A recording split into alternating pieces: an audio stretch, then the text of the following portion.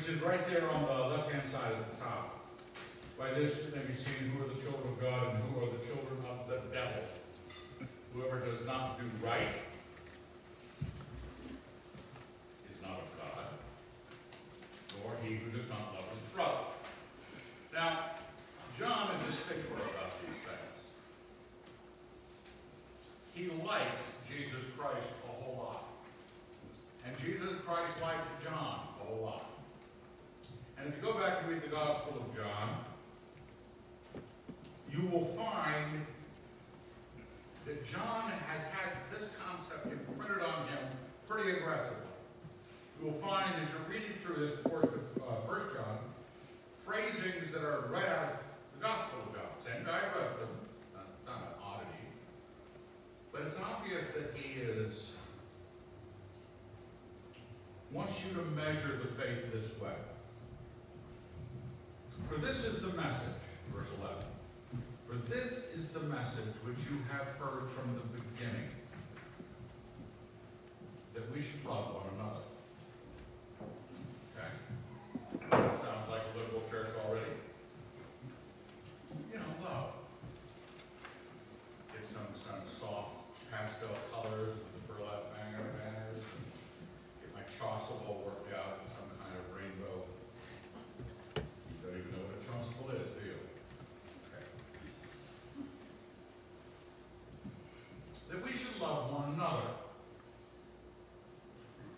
and not be like Cain, who was of the evil one and murdered his brother. Got that? Love one another, don't kill one another. Two options.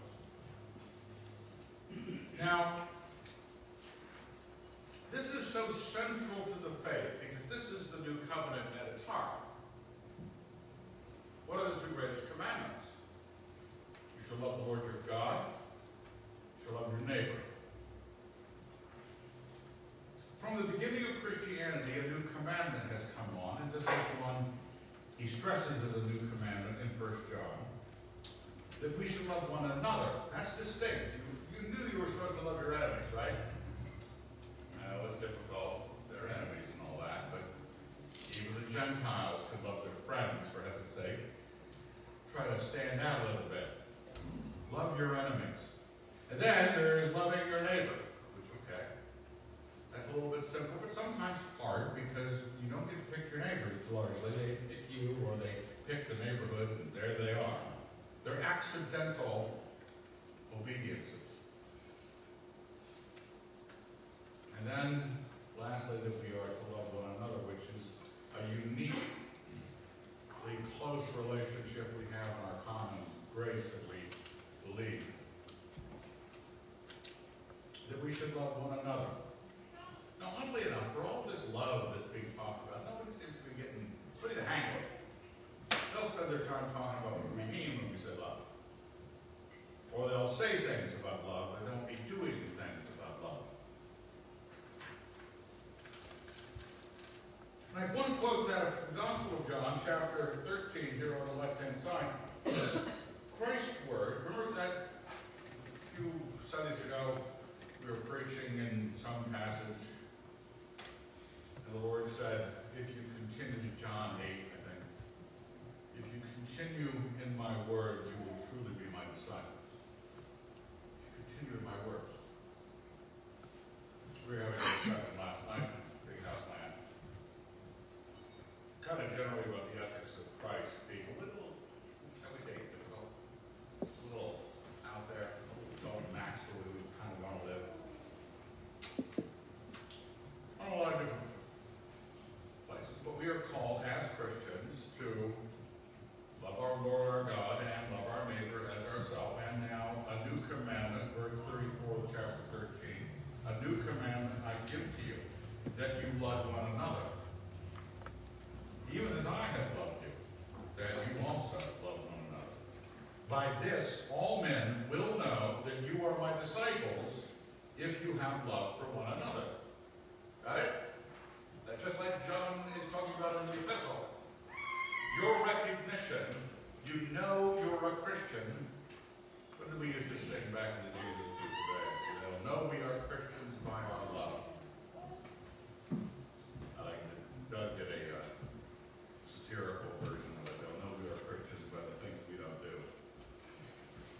No, that's not it. We'll know we're Christians by our love. You should love one another. This is the command of our Lord. We're not to be...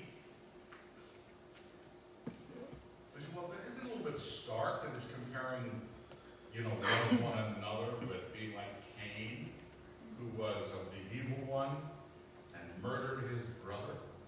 That's a little stark, don't you think? Well, you remember this about our Lord's teaching in the Sermon on the Mount, Matthew someplace, right?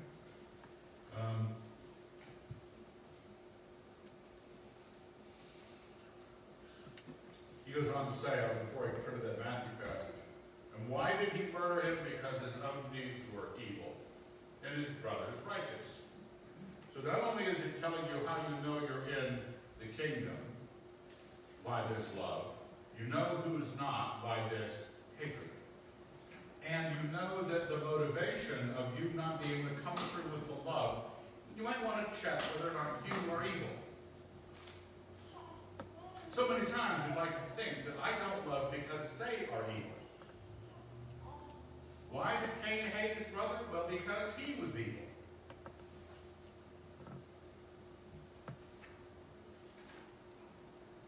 Do not wonder, brother, that the world hates you. Because their deeds are evil. They're going to hate you. The problem is, if you're having trouble inside the body of Christ, getting along with the saints, first check whether you are. Now, it's not impossible that some other Christian might not have you struggling with some sin that affects you, and you got a little annoyed with them. But really, by the time you have hated a brother in Christ, even if they pushed you down a flight of stairs, is because you had an evil reaction to them. We know, remember this book is about how do you know that God is in your life. We know that we have passed out of death into life.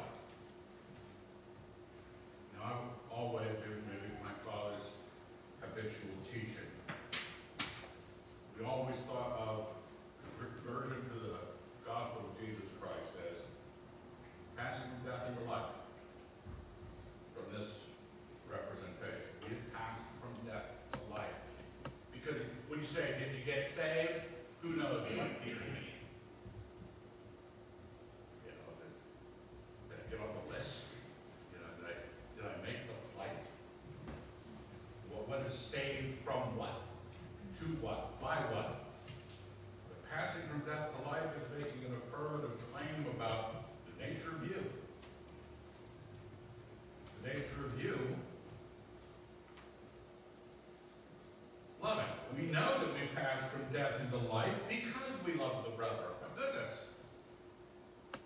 You're not all that, there's not many of you, but let me count this. It looks like about 65, maybe. That's a little bit optimistic. Let's say it's 50. Say, let's be humble. 50 people that you wouldn't get together with on Sunday mornings for any other reason. Right. Now, some of you are cool. I'd hang out with. Let come over to my house. Some of you know. Jesus Christ. Because we have claimed Jesus Christ. If you meet somebody who's a Denver Broncos fan and you're a Denver Broncos fan, you will forgive all sins. You will tailgate with them. You will rejoice with them. You'll sing the hymns of the Denver Broncos. This is how we know we've joined this team. The people on it are dear to us. He who does not love abides in death. This is an on-off switch. You know you've passed from death to life because you love the brother. If you don't love, you live in death. I know these are, John is, I didn't cover it last week, saying things in clear statements that if we over-specify all the statements, like in every circumstance, singly and severally, if I hated somebody as a Christian, I lost my salvation because I abide in death, right? Now he's saying these are the recognizing points. If you have hatred in your life, realize it's a recognizing point. if you do not love, it's a recognizing point. Anyone who hates his brother, and this is where he gets, is a murderer. You know that. It's in Matthew 5. You have heard that it was said to men of old, you shall not kill, whoever kills shall be liable to judgment. But I say to you that everyone who is angry with his brother shall be liable to judgment. Whoever insults his brother shall be liable to counsel. Whoever says, you fool, shall be liable to hell of fire. Christ taught that if you hated a man, it is equivalent to murder. John remembers the teaching. He says, anyone who hates his brother is a murderer, and you know that no murderer has eternal life abiding in him. Remember, this book is about how do you know? What reassures you? You should examine. The dipstick should run into the love transmission. Sound like a Motown hit from 1968. Love transmission. But better check. In this day and age, with so much conflict between people, the like we're good at setting ourselves up into those conflict moments. Are you just as able to turn on the love? Now, you know, I'm not an emotional guy, except about French fries and the charge of the Light Brigade. But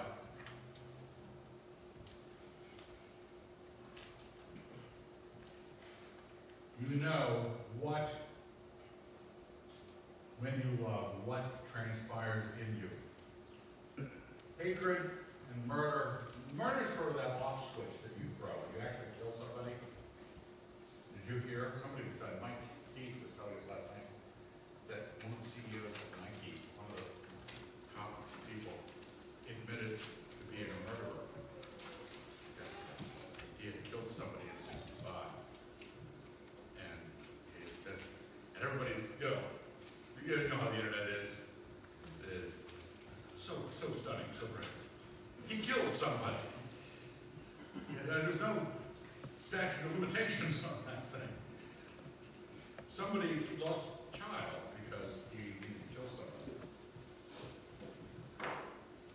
If you kill somebody, you're basically saying, I'm turning away from you in the utmost degree. When you love somebody to the same degree, you give your life for them. You don't take their life. That's what. By this we know love, verse 16. You know what hatred is? It's murder. You know what love is? By this we know love, that he laid down his life for us. Do you get the distinction? These are gradients. Hatred and love are gradients of life and murder. Sacrifice for the other, killing the person dead on the other side. By this we know love. You need to know what you have, then you need to know what it is.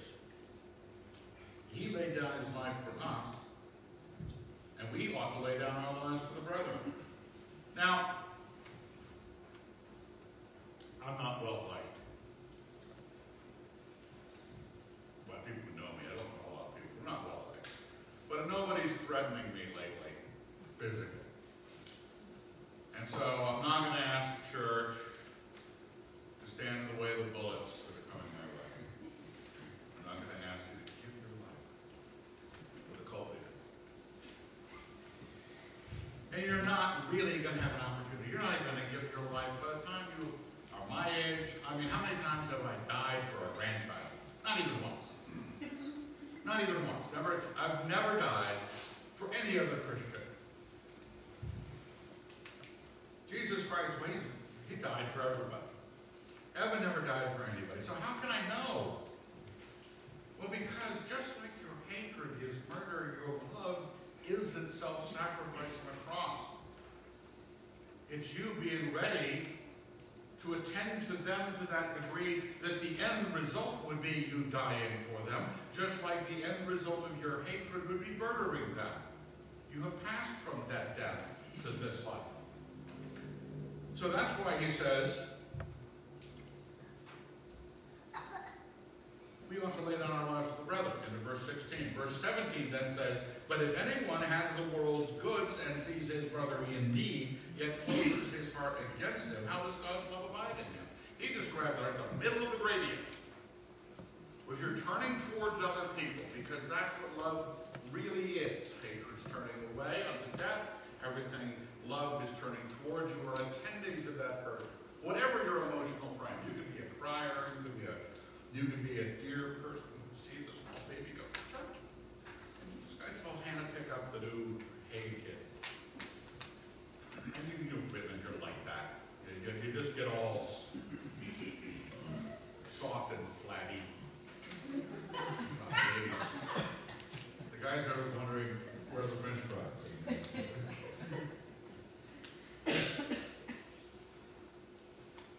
We have different ways of reacting to our attention, but we must all attend to the other man. That's what lets you know that this is why you prove your love when you have the world's goods and they have a need. You cannot say, go warm, be warm and filled, and not give them the means of surviving. Oh yeah, I would die for my family, or I die for my Christian brothers and sisters. What would you live for? Is that just a little bit of heroism that you know is probably not likely going to happen, so you can make the claim? Or you really think seriously, I would die for them, but only die for them. Living for them is not really an option. Because one is just kind of general heroism. Men who are awful, awful, awful, awful people will throw themselves on a hand grenade to save their buddies. Because they have a certain degree of honor. If they don't have love. Because love attends to people. You close your heart against him. How does God's love abide in him? Because you're looking for recognition here. This book is about how do you know you have eternal life? Well, death to life has certain metrics.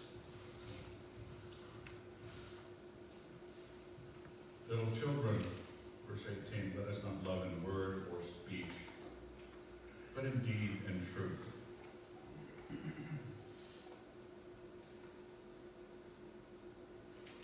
Now, too often we're very conscious in the apologetics or the statements of faith or whatever to make the right statement. Well, obviously John is making a statement about love right here. No crime in saying something about love. But don't let yourself be fooled. Especially if you can say love in the most romantic way, the most moving way.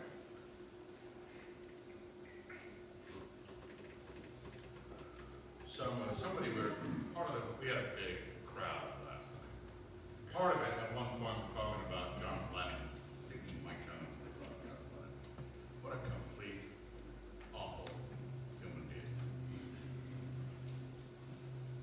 And if you ever looked into any of the famous stars that you like, how many years, how many lives, how many infidelities, how many extreme drugs, how much this, but they could clap to his presence of the Lord. He's a Christian, right? He's a good guitar player. We sometimes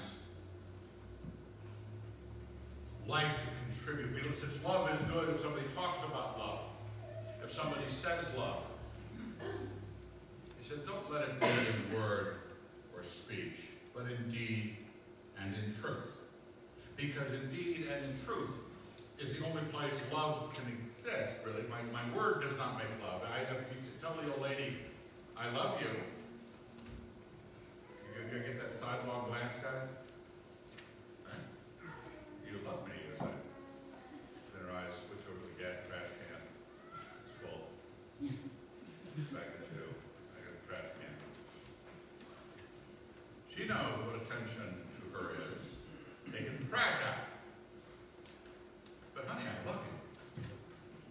Maybe I'll spell it L-U-V on a card, because I love it. Word and speech can do a lot. You can say a lot of things. We have to say some things. We have to. It's not, remember, none of these reassurances of our hearts before Him, none of these are sufficient conditions. But they're all necessary. Okay? You have to declare with your lips that Jesus is Lord. You have to speak as well as you can speak in the affirmative of your God in Christ.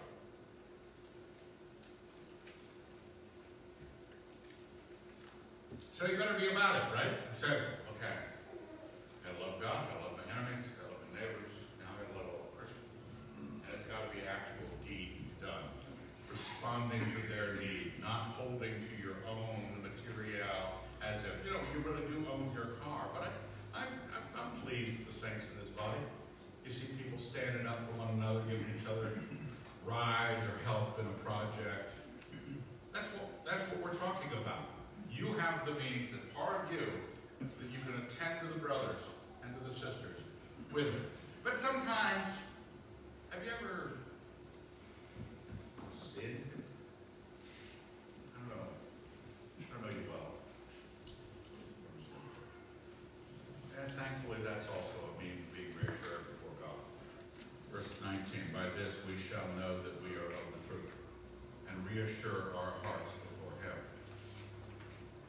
These phrasing, if you want to ever say, I don't remember what Evan said about 1 John, any of it. Read through the book, it's short, and watch for the statements that you will reassure your hearts before Him, for by this we know.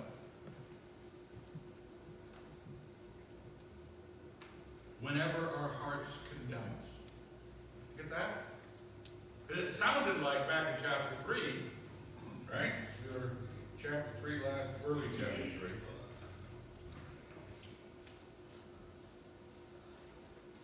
No one who abides in Him sins. No one who sins has either seen Him or known Him. Good luck with that. Merry Christmas. That's a little stark. But the same revelation, the same God, same chapter, He says, even when your hearts condemn you, that reassures you when you don't sin. That's what Christians look like. That's what Christianity is about. It's not about forgiven sinners. It's about righteous people. You have to get them forgiven first because they have a lot of sin on their conscience. You have to be set free from sin. But the point is to do righteousness, to serve our God, to purify yourselves as He is pure, as it said earlier in the chapter. But it's not some extreme application, not extreme application. It's not overly specific. Because here it says, whenever our hearts condemn us, that reassures our hearts before Him. I'm sitting here guilty because I pushed you down a flight of stairs. I don't feel bad about it. For God is great within our hearts.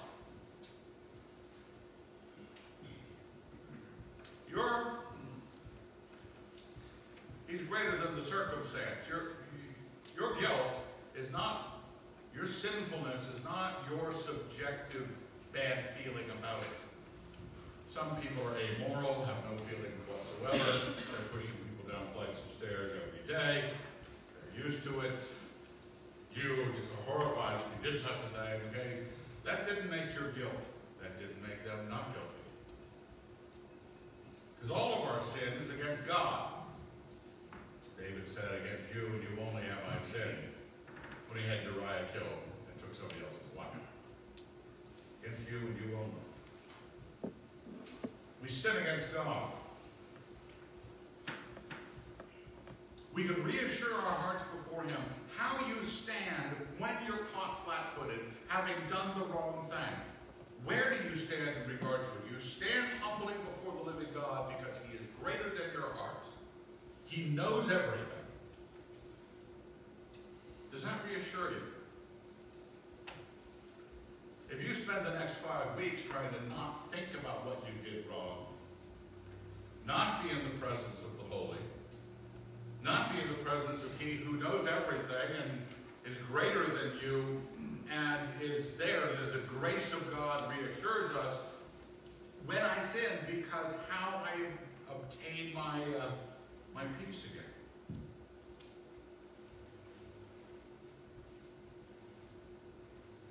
You know the judge, and he knows you. How would you feel if you knew the judge, and he knew you? And you got caught, you got to go in a traffic court, go a little bit faster than I ought to. Uncle Bob. Hi, Steve. Good to see you again. You gotta like to know that he knows you. A little bit, you're a little more embarrassed, but also, hey, things are not going to be horrible.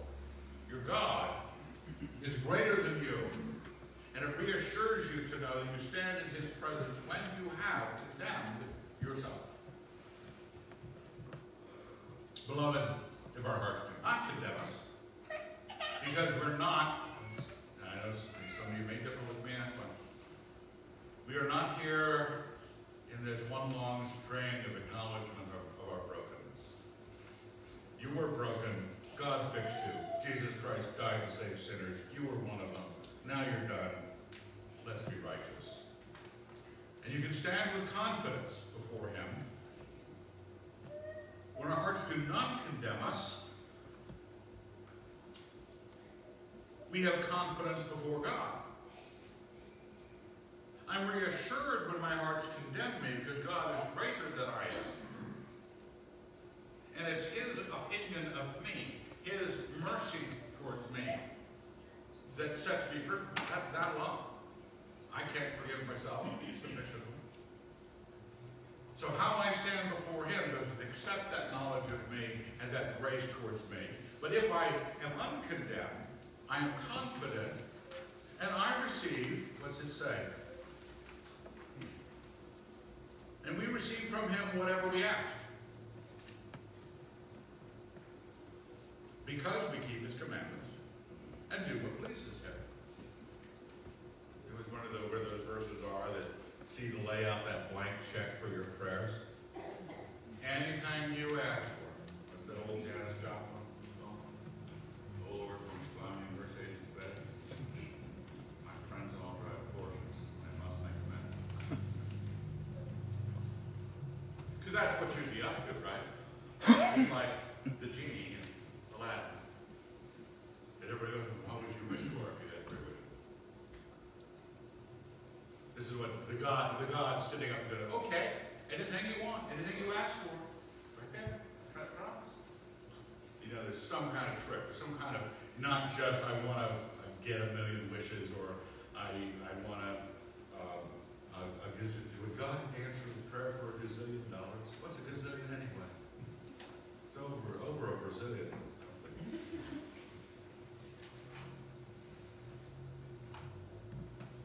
We receive from him whatever we ask. If we have uncondemned hearts, because, now why is it answered this way? Because we keep his commandments. Oh, Evan, this must be really a disappointment. Evan's antinomian, you know. And here is this subtle shove. Keep the commandments, Evan. And do what pleases him. Okay, all right. So my prayer request, because I was righteous, God's open to my prayers. His ears are open to the prayers of righteous. No, God is righteous. That's how you have confidence in your praying. You know, what's it say in James? The prayer of the righteous man availeth much. For Elijah was a man of like passions unto us, and he prayed, and the rain did not rain for 3 years. Righteousness. God goes, yeah, I like this guy. I can have confidence this way. So we're not just getting reassurance, though. Reassurance comes along because I did not feel condemned. I stood at the place I should stand morally to be reassured. But it also has that interchange of answered prayer.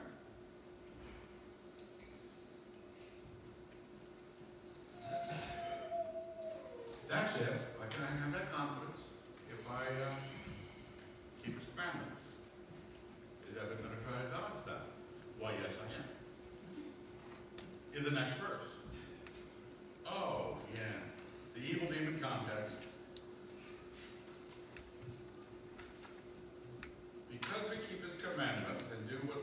him, and, verse 23, this is his commandment. It wasn't take a left turn, drive back to Moses, find the Decalogue. You get it tattooed on your chest upside down and backwards, so you see the mirror. Because you've got to keep the Sabbath. Or not eat good bacon anymore. He tells us, and this is his commandment. 1, that we should believe in the name of his Son, Jesus Christ. Got it? 2, and love one another, just as he has commanded us. Those are the commandments. Believe in Jesus Christ. You seek your God. You love your God. That's what Jesus says in the greatest commandments. Love the Lord your God. He is that God. And, second is like unto it, you shall love your neighbor as yourself. Love one another.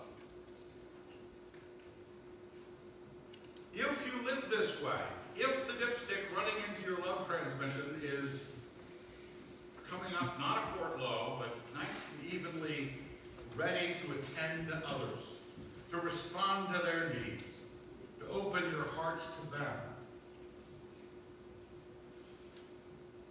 you not only have reassurance, but you have this confidence of petitioning God for things that he can give you. All who keep his commandments abide in him, and he in them. This is definitional to you being in the light, you being in life, you not being in death. By this we know that he abides in us. Another reassurance here, by the Spirit which he has given us. That's not just like with love, the word Spirit has been abused by the Christian church for a long time. Nobody kind of ready to admit they don't know what it is or what they're talking about. I know Christians who don't know there's a difference between soul and spirit. They're just like, you know, this religion is about the Spirit, right? You know, and they say, well, I don't want to get any speaking in tongues stuff. Okay. Say, what do you know?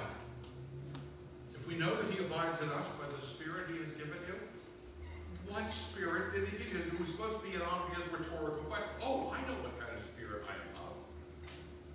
I know what I'm like. I know how difficult I am. Well, I struggle a little with anger.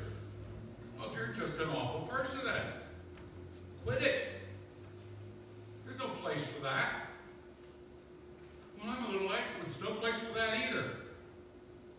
What is the Spirit in you? All you're doing when you're admitting your brokenness about something, you're admitting that you're not giving up something that Jesus Christ expects you to have given up.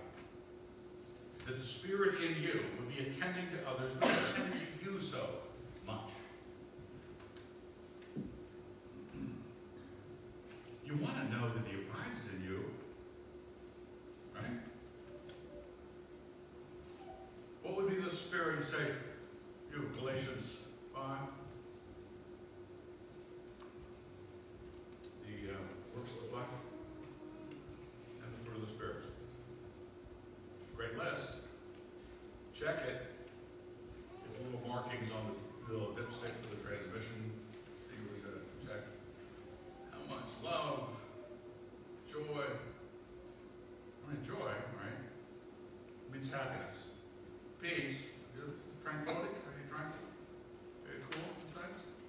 Is COVID stuff bothering you?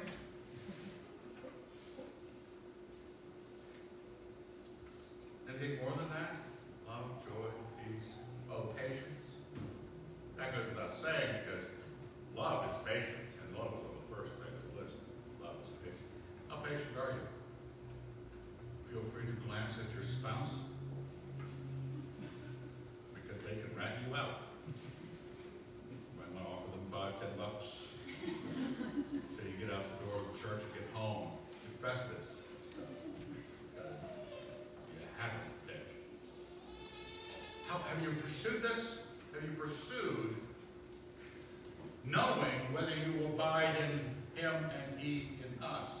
By finding out whether the Spirit of God, the one that is spoken of by the apostles, this is the that you go to the Apostle Paul and get a list of things to check, and you can be honest, you can make special dispensations for your willingness to keep. Well, I think I just struggle with depression. Okay. Don't doubt that. Just don't feel so assured about your salvation. Abiding in him, you'll know it by the Spirit that is in you. Now, it tells us in the next verse, chapter 4, verse 1. Beloved, do not believe every spirit. Okay, because some of you might be the kind of person who's not as, speaking of spiritually rebellious grandchildren.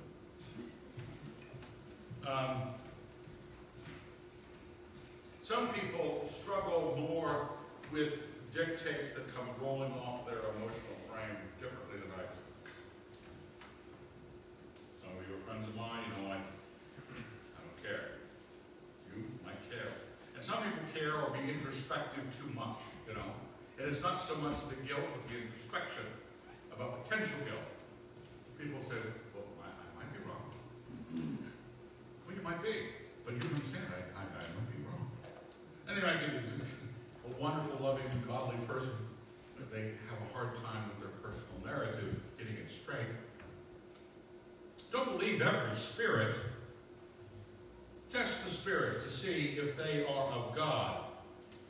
Now he's talking about something outside of you and your temperament. I just brought that in to give you an out for your brokenness. But we know that the church, in the history of the church, has been filled with false teaching. The apostles were expecting it. The apostles knew of it. Just because it's in the history of the church doesn't make it filled with the Spirit of God. The Spirit of God is known by faith. By this you know the Spirit of God. Every spirit which confesses that Jesus Christ has come in the flesh is of God. Now that's probably a reference to the early proto-Gnosticism that was going on, where the coming in the flesh of Christ was the thing in question. That, of course, the God, the transcendent, couldn't be in flesh. That was a horrifying notion. Colossians kind of slaps that around a bit. The fullness of deity dwelt bodily in Christ. That was a radical thing. Now, we don't feel that argument as heavily. We sort of automatically believe those spirits that included Gnostic notions in the Christian faith.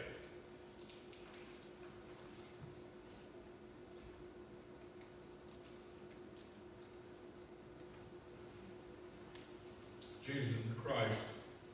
There are some people, you know, Jacobs, The Way International. They founded The Way, wrote a book called Jesus Christ is Not God. That was the title of the book. Some people be direct, honest. Yeah, well, Jesus was a great prophet. One of the great ones.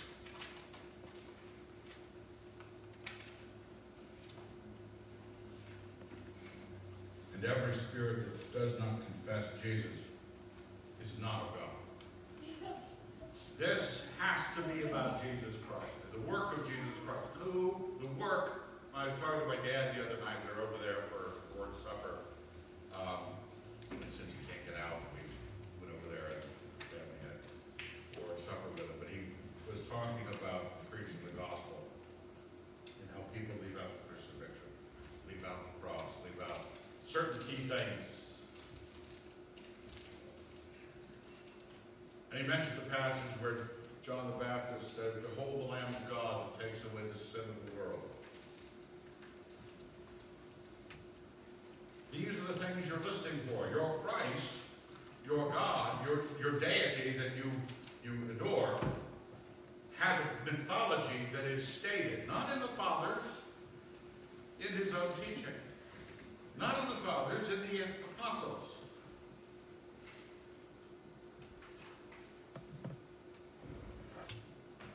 If you confess him, you're of God. If you don't confess, it's not of God. This is the spirit of Antichrist. Or we dealt with that last week, but this is the one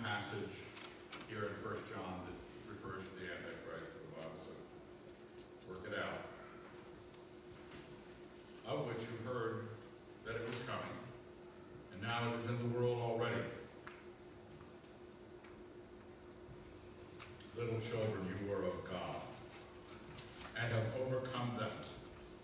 For he who is in you is greater than he who is in the world. You've heard that verse before. You may have even used it. Greater is he who is in you than he that is in the world. Because that's what you're coming to in reassurance, confidence, that I stand as a subject, a citizen, an adopted son of the Lord Jesus Christ, God himself. I've been changed. I am no longer dead. I'm now alive. The rest of the world is dead. And a great confidence about how you live. A great looking at the things that beset you that you thought used to bother you, because just like the world, we're tempted to try to fix things here on earth. And you know, there's no fixing it. It's just going to die. There's a coffin waiting for everybody you know. And the only answer is the forgiveness of Jesus Christ. The only answer is life eternal.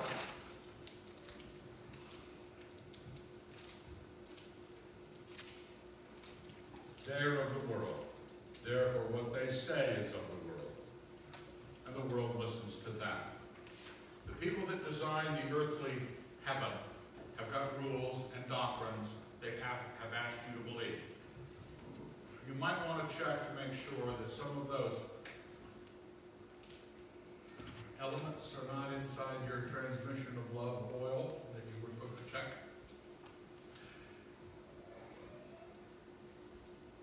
Really, what love is whether your church has put together a deacon fund and we give to the needy families at Thanksgiving. That might be. The world has ways of dealing out love. They'd rather just say it. They'd rather just claim it, honey, I love you. And never treat your wife like you love her.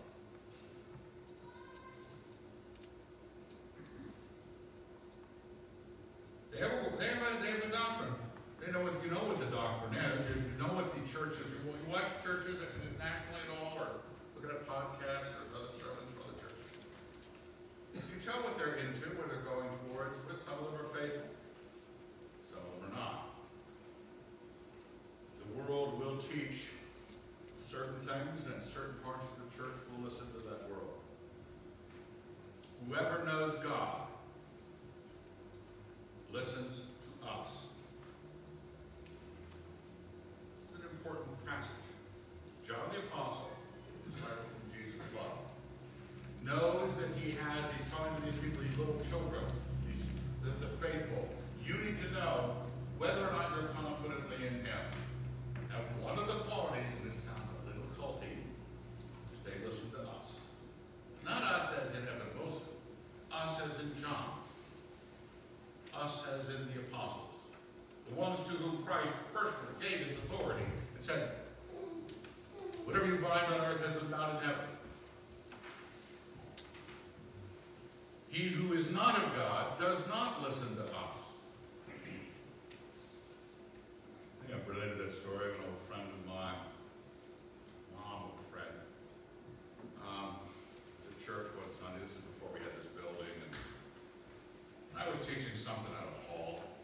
It wasn't an awkward passage, but she came up to me afterwards to reprimand me, friendly. But Paul was a little out of line. You know Paul. And anybody who is a feminist at all spends some of their private time kicking at the problematic passages of Paul, misogyny and the like. So I said, oh, I did not realize that you had your objections to Paul. Said that you are, and I used her name. And here we have St. Paul the Apostle. And your name. And St. Paul the Apostle. I did it about 4 times, annoyed her. As I picked St. Paul the Apostle. Just who were you? She had no authority. She was a nice woman. I liked her a lot. It was a pleasant conversation, but I'm not having any of it. You don't get to throw the apostles over the side, who Jesus Christ, my God, gave authority to, personally, not in some some apostolic succession that you might want to claim. We got some more authority down the line. Well, everybody wants that authority then, but you've got to give the submission to the apostles first. You listen to them. Whoever knows God listens to us.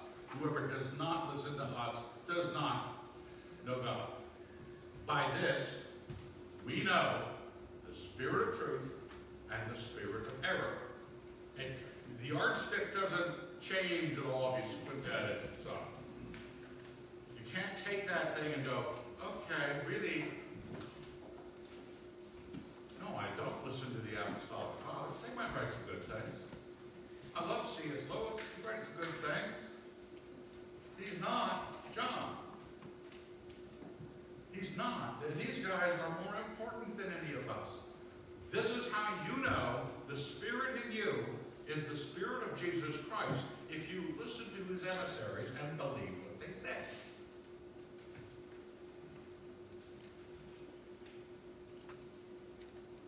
Is that kind of political apologetic out there about totalitarianism? I forget how it goes. There's some phrasing in there, as you know, who's in charge by who you're not allowed to question. Simple. People seem like they're allowed to question the scriptures all day long. You know Christians like that? What did he really mean? Did he really say? Do you think we have to? I don't know about this. But we're listening in their lives to who they are not allowed to question. How could you say something like that about them? They're scholars. You know they're scholars. I didn't know they were scholars. They just know Jesus Christ. Now, again, the scholars agree with Jesus Christ, I'm cool. When Jesus Christ and C.S. Lewis figure it out together, I'm with it. We know the spirit of truth. We know the spirit of error. It's a wonderful book. We're not done with it yet. There's a few more good passages in 1 John.